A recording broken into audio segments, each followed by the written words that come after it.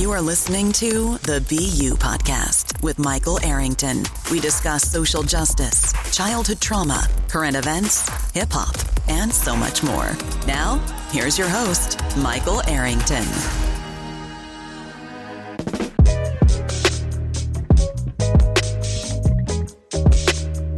Yo, what's good? It's your man, Mike Arrington, man. We're back, the BU Podcast. I got a special guest today. His name is Rashad Coes, man. We go way back. He's like a brother to me, man. He kind of introduced me to the inner workings of the music business, production, musicianship, and things of that nature, man. He showed me my way around the studio, kind of watching him kind of, sculpt and craft music. He's a producer of a couple of classic records you may know. Bird in the Hand for Ice Cube on the famed Death Certificate record, among others, man. We're going to get into a real deep conversation about mental health and hip-hop, entrepreneurship, musicianship, things of that nature, man. It's going to be a real deep, rich conversation. But before we get into him, I kind of wanted to give you a snapshot or some context to my journey in music and how I got to this point. I think it's fascinating, man, to, when you get to talk to people who you've been associated with for, more than 2 decades, you kind of see the growth, or sometimes lack thereof of people that you kind of grew up with, man. I met Rashad in 97, so I was, 22, 23 at the time, and it was before my first marriage. And who I was then and who I am now and who he was then and who he is now, it's fascinating to see the growth and then the trials and tribulation between that time. What I find for me was when I met him, I was just a dude trying to get a record deal. I thought I was, pretty talented. I had a couple situations fall by the wayside at that point. I was pretty famous, at least in LA, in regards to a show called The Wake Up Show, which was a show that was on 92.3 The Beat and 100.3 The Beat back in the 90s. So to give you context of what that show was like and the importance of it was a time where, on Saturdays, their show was from 9 to midnight, and at 11 o'clock, they bring MCs in and have these battles or these freestyle sessions over instrumentals. And the importance of it then was the fact that you had people like myself who were unsigned and untapped talent being heard on the airwaves throughout, starting off throughout the city, and then, or throughout the county pretty much. And LA County is one of the biggest counties in the nation, I believe. But geographically, though, it covered, a wide range of land and people that were able to tap in, and it got MCs from all over Southern California to come down, man, and kind of pseudo audition for their spot in their respective city, their respective movement and whatnot. And it came at a time in LA where it was just this burgeoning scene of artists trying to be the best they can be. And like I said, myself, I went through there. Freestyle Fellowship, who was already established, went through there. Your Razzcazzes, your DeFar-Rise, your Exhibits, the Licks, the who's who of what we now know as the golden era for LA underground hip hop had to come through the Wake Up Show. And then also it was a vehicle for other artists that were on major labels from other cities and other parts of the country to come through and promote their thing, man. I met Biggie there. I met Coogee Rap there. I met KRS-One there. I met OC there. I met Talib Kweli there. Some of my heroes in the game I met at the Wake Up Show, being in that sphere. But like I said, I was just a young kid trying to make a way, with a little bit of talent that I had. And so what's happened so much is that you get these young, eager kids that are kind of naive to what the business consists of, right? And then you give them opportunities to kind of flourish. And if they don't really pay attention and they don't really read contracts, you kind of get caught up in that realm, and you get caught up in that lifestyle. And so I was kind of pseudo famous back then. So even celebrities who listen to the Wake Up Show would see me out and shout me out or whatever. I used to roll with, the Hollywood scene, man. A lot of actors would have parties. I was always at these parties. I know you've heard Jamie Foxx talk about his parties that he had at his crib. I was invited to one way back when. I think I was at the one that where he met Kanye West at. It was a good time, man, but it was also a time where, it was kind of good and bad. It was a duality of good versus evil.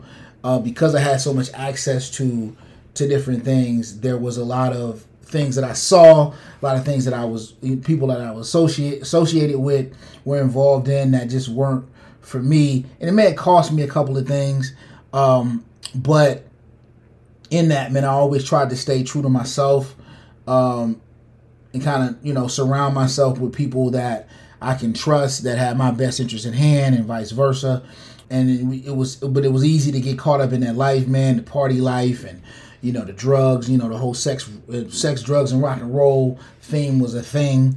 It was like a legit thing, man. And used to hang out in studios with guys who get high and kind of just waste studio budgets, man, just kind of partying and bullshitting.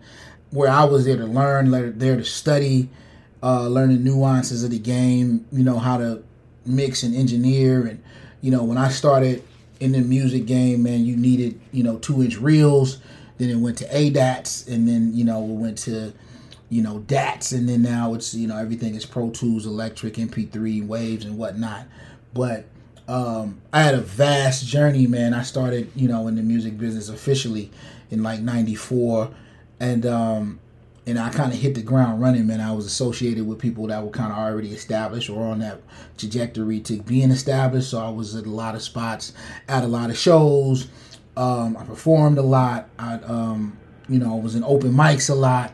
And it was just a rigorous time for a young man trying to navigate these things, man. But I say all that to say that in that, there was a lot of casualties, man. There's a lot of people who never snapped out of that naivete of what this demon we call the music business consists of, and it ate a lot of people whole, man. A lot of people either lost their life to foolishness or had their life put on hold because of trying to live that life and being in that stigma, man. A lot of people I know went to jail and did a lot of heavy time. A lot of people kind of got addicted to drugs and lost portions of their life, and trying to get it back now, man. But like I try to tell people, especially young people, especially, man, all that glitters ain't gold. With anything, man, you should get as much information on whatever it is you're passionate about and how you seek it, and just be aware of some of the traps that come with glamour and glitz. You know what I mean? It just, fame is a tricky, fickle thing, and it'll eat you alive if you let it. I got caught up in it, man. I got caught into a situation where, I had my life threatened, man. I made just poor choices and poor decisions based off of a lifestyle that I thought was for me. I hung out with people that didn't have my best interest at hand, that put me in harm's way. And I was able to survive. And here I am now, about to be 48 years old, man, trying to, give younger artists and people aspiring to have a career in music just insight and information, just so you don't make some of the mistakes we did. It's kind of like what Jay-Z said, man. Hov did that, so hopefully you don't have to go through that. Like, we try to really put you in a space, man, and give you a GPS to get you to where you want to get. It may not be exactly where you end up, but at least you got some direction. And for me, I know for me in particular, man, I was just out there living off the fat of the earth, trying to make it work, trying to make it right. Luckily for me, man, I was able to land on my feet, and here I am, man, some, almost 30 years of a music career, man, and I can look back on some of the highlights and like, wow, I did that, and all of it started from me getting the 8-second sampler in my pop's garage and turning it into a pseudo studio, and that got me all around the world and doing festivals and being able to collaborate with some of my heroes, man. And a lot of that started with the direction and tutelage of my man Rashad Coes. So, to Be You podcast, We'll be right back with man Rashad Coes. Hope you enjoy. Let's get it in. You are listening to the BU Podcast with Michael Arrington.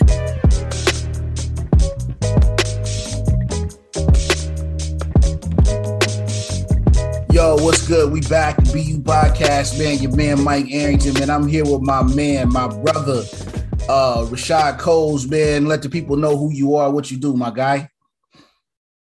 Peace, Mike. My name is Rashad Coes, a.k.a. Boogie Man Rashad, a.k.a. BMFR, a.k.a. Big MF and Rush.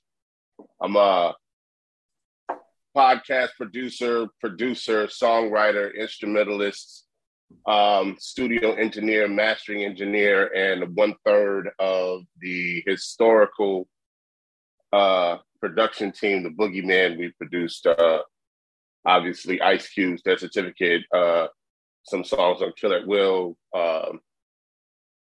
Yo-Yo, Cam, Every Single Weekend, Friday soundtrack, Boys in the Hood soundtrack, and also 1/5 of the member of the legendary almighty immediate family with my man Mike Myers. No doubt.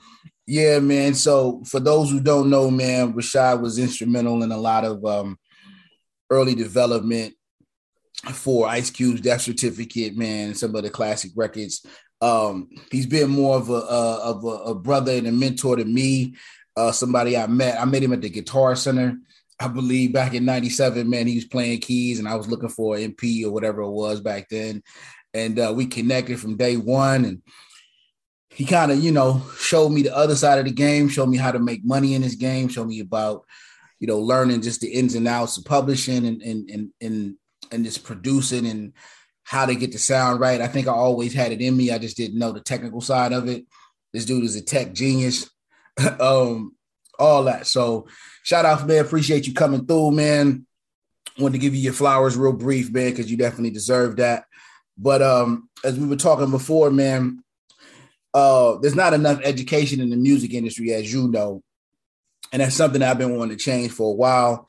I think artists and DJs and producers and musicians, they need like a players union like the NBA got, right? To where some of these guys can learn not only the business side of things, but the technical side of making music, right? You watch documentary after documentary, and the same old story is that, they hit their height and then the contracts wasn't right. And then they fell off started drinking and drugs or whatever the case may be. They fell off the wagon. And then here they are, 2022, trying to make a comeback, trying to learn from all the mistakes that they had in the past, man. So what do you think we can do, one, as elder statesmen in the game, to better educate artists, and two, how we can fundamentally make a union or some type of organization where we protect artists? First of all, thanks for having me. And this is an amazing undertaking and a very necessary one. Artists don't really get the lesson, as you just said, until it's too late. So, we definitely need something in place. If it's not, with the help of attorneys, which I think necessarily have to be involved as well, because they're taking a piece of that pie as well. So they need to be more transparent about how they're dealing with artists, talents, finances, and also a third party like the union that you're stating, that basically gives these young kids, man, some type of outlook on what they're actually going to make. Even if you sign $1 million contract, you're not making $1 million. You're not a millionaire. Right. And as a matter of fact, by the time it's all over with recording costs and lawyers and taxes, and you might only be sitting on maybe 250 racks. So, maybe if you're lucky, and, obviously with the lifestyles that some rap artists like to portray, you're going to be well beyond your means in a matter of months. For sure. Yeah. So, yeah, man, I think we definitely need to have some sort of um, entity in place that'll help guide some of these young kids, man. For sure. And I think just to give everybody who's not familiar with the music business some context, it kind of goes a little bit like this. So say you sign rapper X to $1 million, he gets $1 million advance, right? And so he signed for 4 records at $1 million per record, right? And so he get that first million, right? And so he can't make any more money off that record until that $1 million paid back, right? And that's not including all the stuff that they add to it, like studio costs, video costs, costumes and lighting and touring sometimes, right? And then manufacturing if you're making hard copies, right? Merchandise, right? Ringtones. So it's all this stuff gets added to your credit, right? So most artists, they get that first single, they put $1 million into that. So now they're $2 million in the hole, right? And we're not talking about production yet, none of that stuff, right? So after production and recording and mixing and mastering, you're talking probably close to another $1 million. So now you $3 million in the hole. So unless you sell 6 million records, you won't be in the black for a minute, right? But if you're successful enough to go gold or platinum, which is 500,000 or $1 million, that'll guarantee you that you get another record and you get another advance, but you're further in the hole. And so I think, go ahead. Yeah. And that's even, and that's crazy because we're still using that model. And we all know that records, the idea of albums, cassettes, and CDs is ancient to the industry now. And we're talking about making money off streams. We're talking about making money off of Spotify and Apple Music, which is notorious for paying just pennies. Right, so, literally pennies. Right, literally pennies. So yeah, you're already in the hole the second you take an advance. And some record labels, and this is something I think these young kids need to understand as well, is that a lot of these record labels and distribution companies are now putting force majeure, things like that, like forces of nature type clauses, but they're also putting conduct clauses in those contracts. So if at any point you're arrested, or if any point, you're caught, with drugs or anything like that, or, spousal abuse, any type of fighting, whatever, they have the full right to drop you. Right, because you're in breach. And then all that money that they gave you is due and payable that day. Right. So you have to give all that money back, probably that you've already spent. Right? Most likely, yes. You know what I'm saying? Right. And so there's something to that. So to give you more context, on my first record, I was given a $20,000 advance, right? And then I think it cost another $15,000 to market, promote, produce, and release. And so I was kind of in the hole, I don't know, maybe 50, 60 grand. And I was able to recoup. Actually, I was able to recoup off my first 2 singles, right? So I made a little bit of money from that. But the second time around, I got a $60,000 advance on top of the $60,000 I got for my foreign licensing. But this time I was smart. I took that advance and I recorded myself. So I didn't have to pay the production costs. I didn't have to pay the manufacturing and just producing the record, studio time and all that type of stuff. So I came out like a fat rat. But fortunately for me, the label had other artists that didn't do so well, and the label folded. So they went bankrupt without paying me my $200,000 I was supposed to get. Little did I know, I sold some 200,000 records in Europe. Right. And I signed a real shitty foreign licensing deal because unbeknownst to me, people were really buying hip hop in 2000 in Europe. And I didn't even know. I just wanted the advance. Right. I didn't see that they was pretty much robbing me blind. And that was my mistake. Never happened again. So from that point, 2002, I started my own record label and been independent ever since. A lot of that, though, was from things and meetings that I had with you and Brian Phillips or Byron Phillips and I forget the other dude, Mike, whatever. And you know what I'm saying? Trailer, yeah. Mike Trailer, and just listening to them talk about deals. Them dudes is, high up in the game now as execs. And just listening to them have that attorney talk, and just having just candid conversations with people, man. And I was able to learn the game. So I like every time I see a young artist on the move, you know, and they come across my path, I try to give them that knowledge and that tutelage so they can understand what this really looks like. So yeah, man. So we also want to get into talking about mental health in hip hop in particular, because that's the genre that we, you know, hip hop and R&B is what we kind of into. But mental health is prevalent probably for everywhere, every genre, whatever. But we're going to talk about our specific genres in general.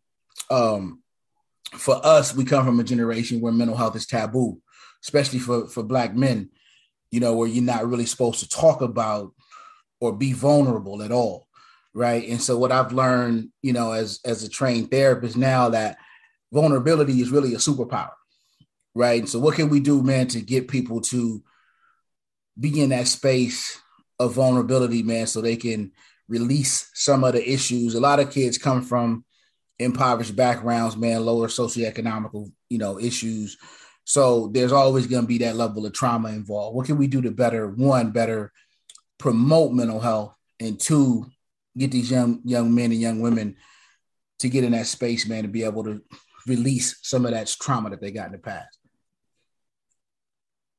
You know, it's a hard one, man, because I want that so bad for these young kids, man, you know, dealing with a family member, you know, who suffered from mental health issues, you know, at a young age. And when these young kids are entering into the music business, they're right at that age where mental health problems, if there are any, start to present themselves. So it could be some bipolar disorder, some anxiety, depression. And, you know, we've already seen, you know, most notably the young rapper Juice WRLD, you know, and his constant drug taking, you know, led to his downfall, because I believe he was probably harboring and trying to manage some really serious demons with manic depression. I lost a brother to suicide from depression. So this is an area that's very close to my heart. And also, I think it's kind of scary too, because most of these kids are using that, you know, they're using hip hop as a means of expressing their feelings. So then there's this other side, you know, are we breaking their creativity if we're, you know, somehow having them manage their anxiety or depression, you know, either through therapy, medication, or some combination. And that's going to be another component of how to get their creativity out under those conditions in a healthy manner, as opposed to, you know, I'm high and I'm just going to rap and talk about whatever I'm talking about when I'm high. And that's where, you know, I mean, when you know, when we were in the studio back in the day, you know, there was a lot of artists who felt like they couldn't be artists until they smoked. Right. You know, or I got to get lit first before I get on the mic. Let me take these drinks, or let me, you know, smoke this weed or whatever. Yeah, because I think what people fail to realize with any artist in any genre, that it takes an incredible amount of strength to be creative in front of a room of people, right? So that anxiety that comes with that vulnerability, is almost like the first time you're in first grade and the teacher asks you to read out loud. It's that anxiety you get to, like, oh, if I stutter, people are going to think I can't read, right? And so it's times 20 when you're an artist, right? You really literally putting your creativity and your soul on the line to be critiqued by millions of people, right? And with the advent of social media, you got a built-in audience looking to critique every move you make, whether it's good, bad, or indifferent. And so what I try to tell parents of kids that I work with high school students, is that, because a lot of parents that have come from our generation, they don't understand that they speak a different language. They being the children speak a different language. They grew up. If you were born in 2020 or 2012, or you were born in 2004, all you know is social media, right? That's how you speak. That's a language, right? There's English, there's Spanish, there's other languages in there, social media, right? So if you were born in 2004, by the time you were first grade, it's 2009. That's the beginning of Facebook, right? And so by the time you got to middle school, that's the beginning of Instagram and TikTok and Snapchat. And that's how these people digest information, one, and then two, that's how they communicate. So they can't just turn it off. Like we can just turn it off. I'm good, right? I'm a log off for a while, right? And even people our age struggle with that, right? Because social media is a beast, right? And so if you let it consume you, it definitely will, right? And so it's what I call it's the internet is kind of what I call excess to access, right? You getting all this information coming at you at the speed of light with no context, right? You can Google anything and learn it and whatever, right? But that don't mean you got any context to it, right? It's like giving you a coloring book and there ain't no coloring in. It's you got the picture and you see what the picture is, but not till you start coloring in between the lines and being real graphic is where you kind of get the context, man. And so a lot of times, man, these youngsters, they get into the music business and, you know, just like Mac Miller, for instance, right? Super duper talented kid, right? But was struggling with success on top of whatever childhood trauma he already came from, right? And so the music business tells you, you know, it's party and bullshit. So it's the whole rock and roll, sex, drugs, and rock and roll thing. So you're just consuming yourself, and drugs and money will just make you more the person that you really are. So if you don't really attack those issues, you know, from a therapeutic standpoint, not even really so much therapy, but if you don't have a vent for it, you'll lose 9 times out of 10, right? And you know that from having family members that struggle with it. You know, it's a lifelong thing. It's not just, oh, I go to therapy for a few sessions and I'm good. Right. This is the life I live. It's almost like losing weight. Like if you have an obesity problem, it's a lifetime problem. Right. You have to change your lifestyle and you can never go back. It's like being an alcoholic. Like you can never go back and just casually drink again if you're an alcoholic.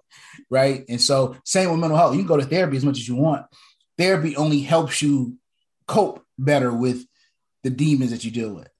And I think that's also a big misconception in therapy too. I think a lot of people go into therapy thinking that it's a fix, right? And it's not.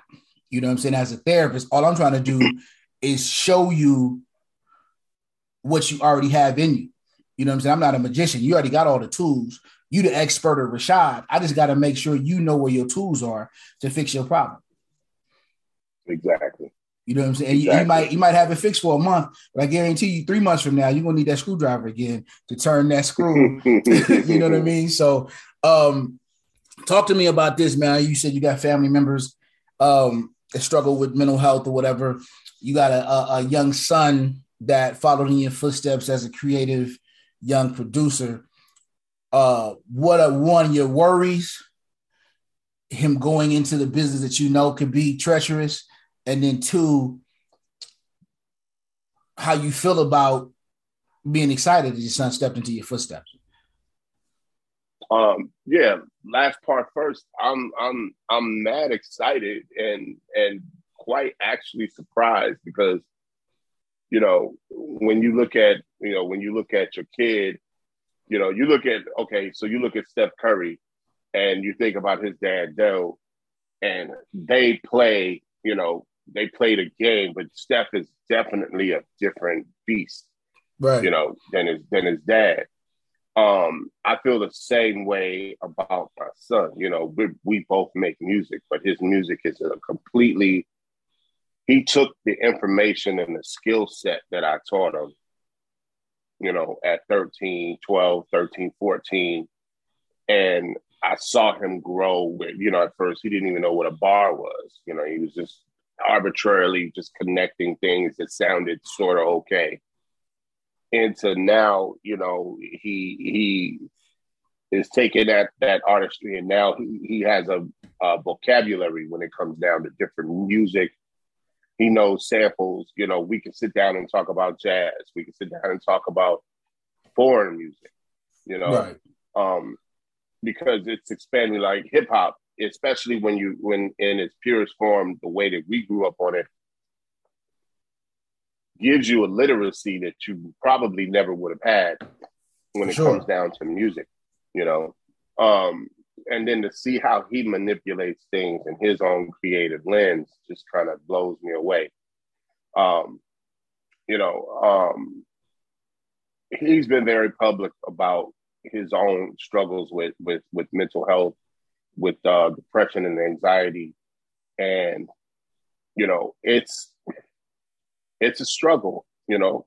It's you know, sometimes, you know, I could see if he wasn't in a family that loved, supported him 100%, 10 toes down, that it would be a very hard thing for him to get through, you know, because I see the struggle, and it not only in my son, I see it in other young people and older people, frankly, for sure, that are basically just like at a you know, they're bombarded with different information, opinions, views, you know, and, you know, right. You got like a group of society, you know, a group of people that, you know, really they're anti any type of Western medicine, you know, altogether. Right. So all of it, you know, I mean, you know, we've had the discussion with vaccination, you know, right. Unvaccinated, vaccinated, that whole thing, you know, so everybody tends to have a healthy or unhealthy suspicion of medicine to begin with. And so now you're dealing with something that's actually going to alter your mood, you know, and, you know, some kids and adults really that doesn't, you know, they don't sit well with that. So, you know, you have to struggle with that. Now you got to make money, you know, and that's one of the, you know, and then you got to actually be in front of people. Or you have to do meetings, you know, and you're sitting there with all of these noises and voices and whatever you're having in your head. And you're trying to focus and be focused on that. I you know, all I can do is just say, dude, I feel, you know, I feel for you. But yeah, as far as I'm excited for him and his journey, I know his journey is going to be a lot harder than ours was because, you know, back in the day, I could literally just sit at home for a week and a half and be comfortable because a publishing company was paying me every month. Right. You know, to do exactly what I was doing, but I didn't have to worry about going out and go get a gig or something, you know. And I can make 15, 20 beats and make my rounds to 5 or 10 different studios with different artists that was working on music around the city. And I'm going to come home with 20, 30,000 that week, you know. Call that paper bag money, right? And I could put that money in the bank. I can go do whatever, you know, I want. 9 times out of 10, a lot of it was not even, you know, reported, you know. Right. Like, statute of limitations is over, so I don't want to snitch on myself. But anyway. But yeah, so we got, you know, so, I mean, in this era, the money-making potential is probably greater, but it's so much more difficult because you have to actually be out on 100%. The grind is just different now. Like before, there were avenues, there were studios, there was, you know, record labels, you know, that were, you know, looking for stuff. There was radio stations where you can meet people at. You know, there was, you know, clubs every night to where you can meet people and network. Now it's kind of more online. A lot of it is really, it's superficial. You know what I'm saying? So it's more difficult to really have these genuine humanistic connections, whatever. And so, which also brings about anxiety, right? You get anxious as an artist anyway, because you get close to where you at the precipice of making it. And then there's a drop off, or it didn't go the way you thought it would go, right? Like I've been on tour. Self-sabotage. Or you self-sabotage, which artists do all the time, right? And so creative people have that in them. right, the same strength that they have that makes them creative is also their greatest weakness. You know what I'm saying? So, but those things need to be discussed with artists. Like, these are the things you're going to go through. You know what I'm saying? I think there's if you have a better blueprint that you give artists or musicians or producers or DJs, especially DJs. DJs is different now. You don't even need records no more. You know what I'm saying? You don't even need turntables. You don't even need a mixer. You know what I'm saying? You just get a little machine and you you know what I'm saying, do what you got to do. You know what I'm saying? And so people who came up traditionally carrying milk crates and doing it that way, you know what I'm saying, they're almost obsolete. You know what I mean? So shout out to like D Nice and Jazzy Jeff, who have maintained over 40 years, you know what I'm saying, and still being viable, you know, DJs and whatnot. So shout out to that, man. So to wrap it up, man, who are your top 5 bands? Bands. Cool.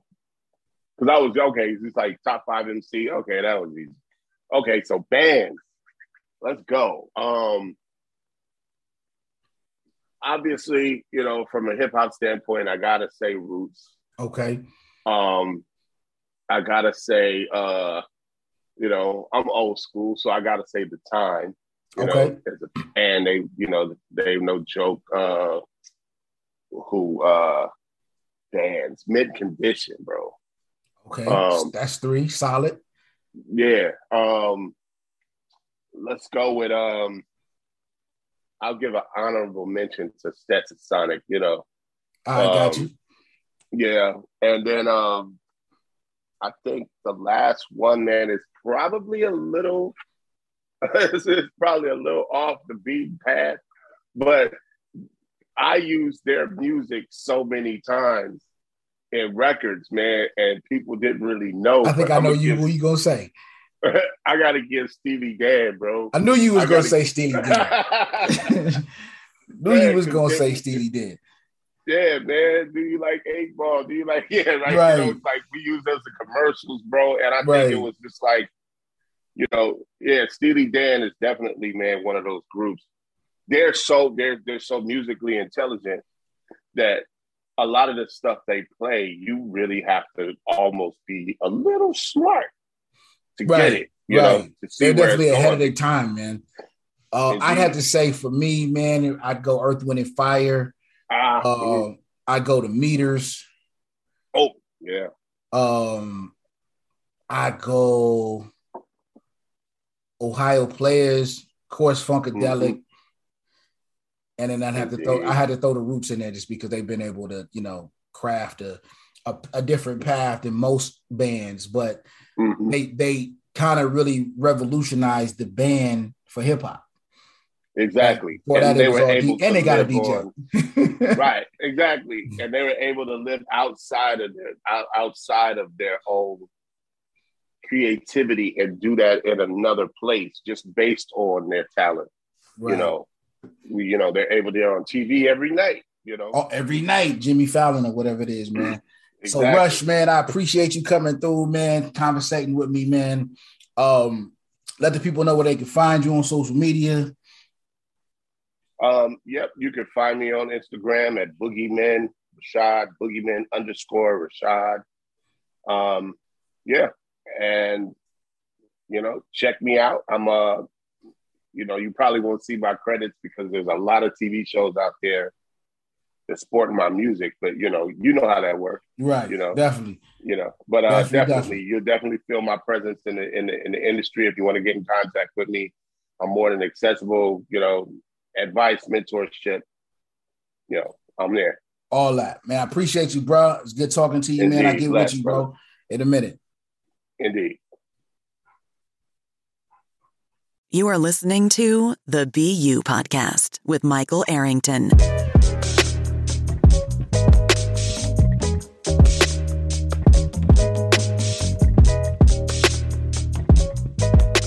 Yeah, that's right. We're back. BU Podcast, man. I want to give a shout out to my man, Rashad Coes, for coming through. Appreciate that. We had a real deep conversation, man. I hope you guys enjoyed it.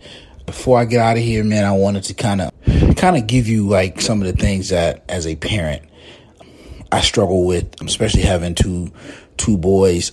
So what I struggle with the most is trying to make sure that I don't repeat the mistakes of my parents. So a lot of times, man, people will say, well, you know, you got through it and it made you who you are.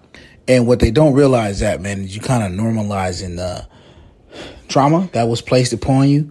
And so, and then to contrary to that, like, you know, I didn't make it because of them. I kind of made it this far despite them, right? Like I can't give them credit for the things that I had to endure, the things I had to fight through, the things I had to kind of get on my own.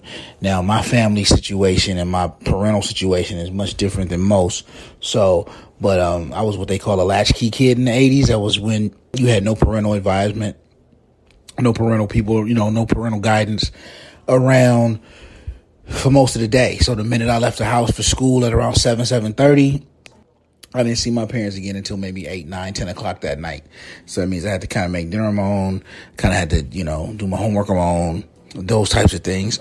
So, you know, they did instill certain rules that were helpful, you know, but I think I would have fared much greater had I had the love, support, and affection of my parents.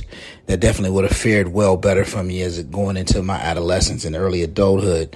So, but as a parent now, I don't want to be too lenient to where I raise entitled kids, and I don't want to be too strict to where I inflict trauma on them. So I try to find a balance between the two. Now, I know that, you know, my kids aren't perfect, so they will make mistakes. So in making mistakes, there's room for structure, there's room for growth, and there's room for, you know, educating them and teaching them the skills. But what comes with that sometimes, though, is a level of, you know, of anger that comes with disappointment, you know. But like we set these expectations for our children because we want them to be, of course, better than we were, right? And I think where we fail, especially with these generation of kids, because they have so much access to information that more so than we did, that you have to be real cognizant of contextualizing information for them because they can get it at the speed of light. You know, you can say a word, they can Google it, they can ask Siri, ask Alexa, and get the answer. So, but knowing the answer isn't always knowing the answer. And I think, you know, because I work with children and because I have my own children that are school age, you know, I struggle with the variances of context and trying to be that context for them. And so, like I said, we have these lofty goals as parents. We want our kids to be the best athlete or the smartest student or whatever the case may be. And you know, wise man once told me, man, you kind of got to give the kids the canvas, give the kids the paint and the paintbrush, and kind of let them create art. You can't, even if you trace the picture for them, they'll probably create their own masterpiece. So I struggle with trying to not be too rigid. You know, I know the old adage in the religious realm is, you know, spare the rod, spare the child, or kind of thing, but spare the rod, spoil the child, but you can't do that things these days. This ain't the 80s, this ain't the 70s, this ain't the 60s. So you got to find better ways to approach it.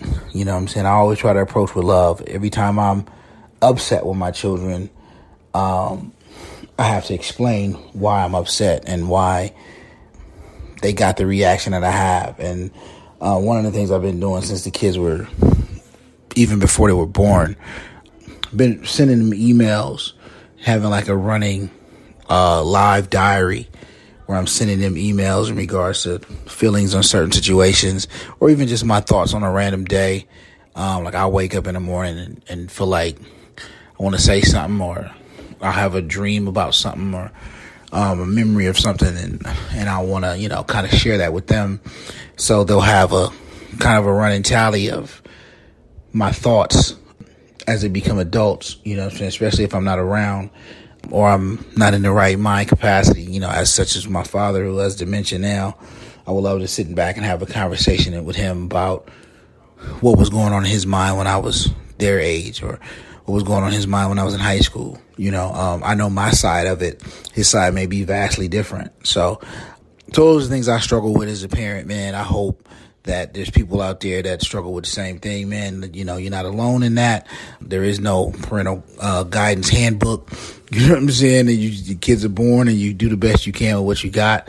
I can't necessarily blame my parents for how I was treated, but I definitely can't give them credit for how I turned out, or at least all the credit for how I turned out either, at least in my case.